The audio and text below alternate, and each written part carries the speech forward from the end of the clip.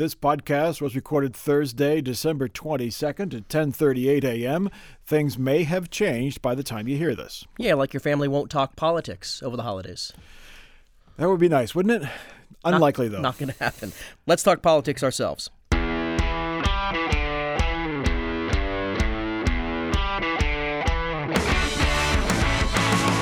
This is Snollygoster, WOSU Public Media's weekly look at Ohio politics and all those snollygosters or shrewd politicians who resolve to do more next year. Don't we all? I'm Steve Brown. And I'm Mike Thompson. Coming up in the podcast, our long-awaited Snollygoster of the Year award. Who will it be? Quite a designation. For now, though, this is going to be a recap show. We're going to walk through some of our favorite stories from 2022. There are a lot of them. Some of them were the gifts that kept on giving. Yeah, and giving too much. Yeah, giving a little too much. So for now, we'll start with the campaign for U.S. Senate. The nasty Republican primary started things off with Mike Gibbons and Josh Mandel going toe-to-toe in the biggest weenie face-off I've ever seen. You know, it seems like it was longer than a year ago that happened. The nasty GOP primary for U.S. Senate with the candidates J.D. Vance. Here are the names: J.D. Vance, Josh Mandel, Mike Gibbons, Matt Dolan, Jane Timken. Remember them all up on the stage trying to out-Trump each other, with the exception of Matt Dolan. Jane Timken tried to out-mom them all. It was the ads, nonstop ads, guys with guns and trucks and football fields and throwing footballs. It's a real tough guy contest.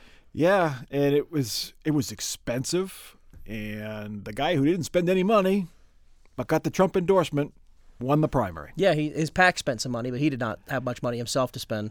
It certainly does seem like more than a year ago with Gibbons and Mandel doing that again in that debate. They were talking about you've never worked in the private sector, well, you've never served in Iraq, and they stood up nose some to people nose. Thought they were going to fight. There was zero chance they were ever going to fight. No, it was just goofy. Yeah, J.D. Vance, who once suggested that Donald Trump was America's Hitler, won Donald Trump's endorsement and the primary. Now he's all aboard Team Trump, at least for now. Yeah, quite a turn for him. We'll see what he does in the Senate in the coming days. He obviously replaces Rob Portman, who is going off to straddle the fence in the private sector somewhere to jump on causes once they're settled in the private sector somewhere. I guess that's his thing when he was in office. Well, the general election campaign, I think a lot of people thought that it was going to be an easy win for the Republicans, and it turns out it was a fairly easy win. About 6 points, right? If I remember correctly. 6.5 points, yeah. But Tim Ryan made it competitive. He raised a lot of money. He got no help from the national Republicans. He ran as a Trump Democrat. He was throwing footballs and working the factory floor and saying, I want jobs. I'm for workers first, strong workers. And I won't say it almost won, but it certainly kept it competitive till the end. Not much of a different campaign than John Fetterman, who did win in Pennsylvania, which is still a little bit more of a Democratic state than Ohio, but I mean, not all that much, really. It's a swing state. No, I mean, J.D. Vance did not raise much money on his own in this campaign. He was helped by the National Republican Party. Mitch McConnell's affiliated PAC bailed him out, kept him on the air with TV ads, and got him the Senate seat. Yeah, so pretty snollygostery campaign by J.D. Vance, but and Tim Ryan. I mean, it was. It was we'll get to that in a minute. It was pretty shrewd that he knew he couldn't win with a Nancy Pelosi Democratic message. He had to go with a real conservative, moderate Democratic message, really almost an independent candidate message. And a lot of people thought it would pave the way for Democrats in future runs. I'm not sure that's the case because he lost. Yeah, it was I just compared him to John Fetterman. Really not all that different than Sherrod Brown and the messaging he was trying to get across. But he was a little more pro-Trump than Brown is. Brown is not really pro-Trump, at least not vocally. He's not out there trying to court Trump voters. He's out there just making a pro-labor message. Just trade. He's with Trump on trade. That's about it. As we said, J.D. Vance won. He was part of a Republican sweep, another major story in Ohio in 2022. Ohio is very much a red state now. We've talked repeatedly about how it might be purple or it might even be pink. It's red, at least in statewide elections. Yeah, Mike DeWine won by 26 points over Nan Whaley. And people talk about Ron DeSantis. He won by like 19, I think, in his governor's race, and somebody else won by like 15. I forget which Republican governor candidate won. If Mike DeWine was 10 years younger, they'd be talking about him for president. he has no desire to run for president, I don't believe. I think he's still younger than Joe Biden and Donald Trump. This is probably the last election that Mike DeWine will be in, too. We would assume that he is retiring after he'll be approaching 80 years old. And it's funny. Here's a governor in Ohio, traditionally a swing state, easily wins by 26 points. The last time that happened, John Kasich ran for president. But Mike DeWine, probably because of his age and his career ambitions, is not being talked about. But I was struck by, he won by 19 points in Florida. Well, Mike DeWine won by 26. And yeah, Ron DeSantis also faced a former governor, Charlie Crist. Yeah. And so I would say that DeSantis' win probably a little more impressive. I thought Charlie Crist was a better opponent than Nan Whaley, at least in terms of name recognition. Certainly. I think Nan Whaley's a very smart, very talented lawmaker, but leading up to the election, half of the people polled hadn't heard of her. Again, it came down to money. She had no money. The National Democrats didn't help her. They really didn't. Really, Ohio Democrats helped her a little, but they really weren't terribly enthusiastic. Mike DeWine was going to be tough to beat no matter what. And he had built up a lot of goodwill during the COVID pandemic. Yeah, we talk about the DeWine victory. It was part of a Republican sweep in the state. The GOP won all 3 races for the Ohio Supreme Court. They widened their majorities in the legislature, and they won every statewide position from governor all the way down to auditor. It was a clock cleaning by Republicans in November. The only bright spot, the Democrats did pick up 1 congressional seat down in Cincinnati. Greg Landsman defeated Steve Chabot in a mild upset. That district was drawn differently, so it made it more competitive. Still, a sitting congressman had been there a long time, lost to a newcomer. Yeah, Democrats also did win 3 of the 5 Ohio Board of Education seats that were up for a vote. Those are not statewide elections. Those are local seats. But Republicans pretty quickly moved to try to limit the authority of the Board of Education. That bill did not pass in the lame duck legislature, but it's probably on the radar of majority Republicans who will enter the year with even bigger majorities. Yes. And so, they're and really why do they have a bigger majority? Because of the maps. Because of the redistricting fight. That is another major story of 2022. How many times have we said the word map? Oh, my God. I'm hosting a podcast. You didn't think you would ever say the word map that much. We elected members of Congress and members of the Ohio House and the Senate using illegal legislative districts. So that will give you about that. That's a snapshot of where our political society is right now. We were using illegal maps. Every member of the Ohio House and the Ohio Senate is serving, you could argue, illegally. The ones that are coming in because they were elected to an illegally drawn district. Illegitimate lawmakers. I mean, that's a real stretch. That is a stretch. The Supreme Court did rule 5 times that these maps were unconstitutional, and an Ohio Republican leader said, yeah, so. And they just used one of those maps thanks to interference from a federal judge. The Ohio Supreme Court did not have the nerve to hold lawmakers in contempt. They could have. They chose not to.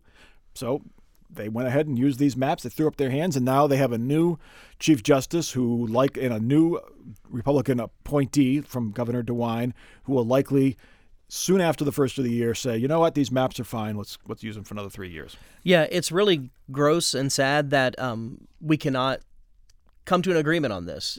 Voters overwhelmingly approved limitations to gerrymandering, and Republicans can say whatever they want, and Democrats are a flawed party too, so I don't want to sound too partisan here, but it was very obvious that voters overwhelmingly wanted to limit gerrymandering, and that is not what Republicans are doing. They're thumbing their nose at this law. They're thumbing their nose at the Ohio Supreme Court, and we had an election with unconstitutional maps.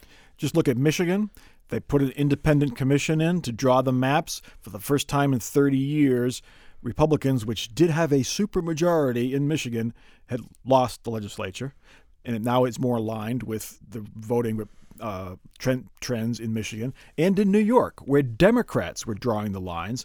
And those maps were even worse than Ohio's in that 80% of the maps favored Democrats. Yeah. Now, whatever you want to say about New York State, it's not 80% Democrat. Once you get outside of New York City, it's very... And Illinois is the same way. It turns pretty red. Both parties do this, and there should be great limits on it. It should not be allowed to happen. Ohio is a red state, but it is not 3/4 Republican. Yeah. It is about 56-44 in statewide elections over the past decade. But in New York... That's what the map should look like. In New York, the Supreme Court there said these maps are illegal, and they had them redrawn, and the Republicans did better than they would have had the original maps been held in place. Yeah, that system worked, evidently. It did not happen in Ohio, and I would assume that the Ohio League of Women Voters and other voting rights advocates are going to go back to the ballot and try to do something stronger that the Republican-controlled legislature can't just ignore. Turning now to another story that keeps on giving, the nuclear bailout scandal. It has been more than a year now. This broke well before 2022, but lots of developments. Nothing major, really. I guess no new indictments.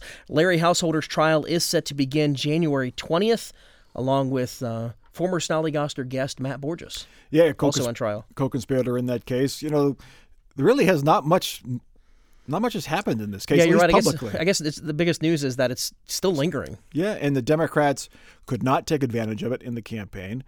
They just couldn't do it. They couldn't link it to Governor DeWine. They couldn't link it to the Republican legislature. It just never caught fire in the campaign. Now the trial starts next month. We'll see if anything new comes out. Lots of rumors floating around the State House as to what federal investigators are up to, but there has been really no new indictments, no new guilty pleas. You have to figure that Sam Randazzo at some point will be charged. The former Public Utilities Commission chairman. Who First Energy admits they bribed. So how can you bribe someone and not charge the person who was allegedly bribed? So you have to figure that he is going to be charged at some point, but maybe not. And the trial is supposed to last, I think, 2 months. It's federal court, so we won't be able to see any of it, of course, because there's Can't no hear cameras. it either. No. And so we'll have to rely on print reporters to let us know what's going on there. We often joke that really powerful political machines like Republicans in the legislature or like Democrats here in Columbus and other cities, that those machines will only be broken up if there's a major scandal. Republicans have so far very much survived this. And you're right that more will come out during the trial. But it's remarkable how little it has affected Republicans' control of Ohio, considering what happened. Yeah. I mean, the House Speaker was indicted on bribing $60 million. And the Speaker before him left after federal agents raided his house. Now, he was never charged. Cliff Rosenberg. In connection with the payday lending bill that passed in the legislature. The word is that the investigators are still looking into that case, the payday lending legislation, obviously the nuclear bailout legislation, and sports betting is come around is something that the investigators may be looking at, how that came about and how that was put into law here. We'll certainly learn more in the coming next 2 to 3 months. Again, Larry Householder. Or maybe we won't. Yeah, who knows? I mean, we'll We've see. been waiting for new developments for 2 years. We'll presumably learn something, I would hope, in an 8-week-long federal trial. But again, that's expected to begin January 20th. Another major story that did break in Ohio and nationwide in the month of June was the overturning of Roe versus Wade. When that happened, Ohio immediately put into effect the so-called heartbeat law, which bans abortions after the detection of fetal cardiac activity. That's about 6 weeks into a pregnancy. Yeah, and then almost immediately, a 10-year-old rape victim traveled to Indiana to get an abortion. She says because of this new law, it made headlines nationally. It spooked a lot of Republicans into, hold on, maybe we ought to tap the brakes on making strict bans on abortion. And the big issue there was, should there be an exception for rape or incest? Ohio's law, which is now on hold because of a judge's ruling, does not include an exception for rape or incest. Yeah, it did not stop Dave Yost from issuing some comments that really did not make him look good in the public light about this rape survivor. Yeah, he didn't believe the story. Yeah, he didn't believe the story, and then he tried to backtrack and just said he didn't believe the reporter. He was speaking out of both sides of his mouth. That was more of just a PR gaffe. It didn't really affect the case at all, but it was a big part of this. Yeah, he was following the Fox News host's line. Well, does this person exist? Did she really go to Indiana? It sounds kind of suspicious to me. And then he bought into it, got caught up in all that. As you mentioned, the so-called heartbeat law is on hold per a judge's ruling in Hamilton County. That means abortions in Ohio right now are legal up to about 22 weeks. We did think, or at least we thought that it could happen, that Republicans would address abortion in the lame duck legislative session, and they did not. They stayed away from it. Surprising, but not surprising. I think you saw, the referendum in other states like Kentucky and Kansas and Montana, where voters seemed to show support for abortion rights. Certainly in Kansas they did, and certainly in Kentucky they did. But Montana was a little more complicated. I think that they're taking a slower approach. They will try to get this heartbeat law, so-called, put into place. But it's not as easy to enact your anti-abortion stance into law as it was to just bark at the Supreme Court for 40 years. Yeah, like we said, it's the dog who's chasing the car, and the dog finally caught the car, and now they're like, oh, what do I do? Yeah. It's like when the backup quarterback has to finally play, and he ends up not being that good. Republicans are now on defense where they had been on offense for years. So we'll see what happens in the coming year. We did see that the legislature tried but ultimately failed to raise the threshold to pass constitutional amendments up to 60% in the lame duck legislature. That was almost certainly targeted right at abortion. We heard Republican Brian Stewart say that it was aimed at abortion, at least in part. So we'll see what happens going into the new year with abortion. Two groups are planning ballot issues. One is a group of physicians. They say they want to get on the ballot this coming November of 23. Another group, a coalition of a lot of abortion providers and their allies like the ACLU and Planned Parenthood and Pro-Choice Ohio, they are not sure when they want to get on the ballot, whether it's 23 or 24. Mm-hmm. Like a lot depends on what lawmakers do here with this 60% threshold. It's going to definitely come back in the first few weeks of the new session in January. Yeah, they'll have bigger majorities. And they'll have a new Speaker of the House. Mm-hmm. Who is more conservative than the current Speaker of the House. This gets us to our predictions for 2023. What are going to be the biggest stories? The biggest stories of 2023, I think the economy. I think, it's always the economy, stupid, as James Carville said. But, we're seeing layoffs now in some organizations. It's always media and marketing folks who get laid off first when the economy slows down, and you're seeing that. I think that'll continue at least for the first half of the year. That likely will be the big overarching story. Going into 2023, we could also see a marijuana ballot initiative. There are activists actively trying to do that. No, we will see that, I believe, because remember they were trying to get on the ballot in 22, and it was through an initiated statute. So this is not a constitutional amendment. But they collected, I forget how many 100,000 signatures. They collected a lot of signatures, and they wanted to put it in front of lawmakers. And there was a dispute as to when they would put it in front of lawmakers to get it on the ballot in 22. And they came to an agreement, okay, we're not going to put it before lawmakers to get it on the ballot in 22, but we promise to put it before lawmakers in early 23. They then have 4 months to pass it as is. Mm-hmm. And if they don't, then they go back out again and collect more signatures to get it on the ballot in November of 23. So my prediction is something will happen with recreational marijuana. Either lawmakers will strike a deal with marijuana supporters and, frankly, the folks who are cultivating and selling marijuana, the money behind the issue, to have a state-regulated recreational marijuana program similar to what they did with medical marijuana, or they'll do nothing, and this group will get the signatures and put it on the ballot in November. And it'll matter a lot if the threshold is 50 or 60%. Not for this one. No. It won't affect this because this is the just process initiated started. Statute. Yeah. This is not a constitutional amendment. This is just a state law. Now, lawmakers can immediately reverse it if they want to. They tend not to do that if the voters say, we want this law. That kind of goes against. This is not a local story, but what we could see in 2023, a criminal trial of Donald Trump? Not a trial. I mean, an indictment. The federal courts sure. work. It'll take decades to get to the trial. Imagine if Donald Trump is indicted. How big of a political story would that be? Yeah. How divisive of a story would that be? It would be huge. It would be huge. And I honestly, I don't see it happening unless there's something, a real. Yeah. I mean, the evidence is pretty overwhelming that he played an active role in trying to overturn the election in 2020, even before January 6th. But to indict a person running for president, a former president, you probably need a little more than that. Yeah, I don't know. I mean, no one should be above the law, and if he is, he should be subject to the same burden of proof as anybody else. But it would not be good for the health of our country. You could say it would be his comeuppance. He deserves to be punished for whatever he did. I'm not saying that he doesn't deserve anything. I don't know. I'm not going to be the decider on that. But I'm just saying that would be a toxic, really, really hyper-partisan era for American if he was on criminal trial. It goes back to 1974, 75. I forget exactly when the pardon came, when Gerald Ford pardoned Richard Nixon. Yeah.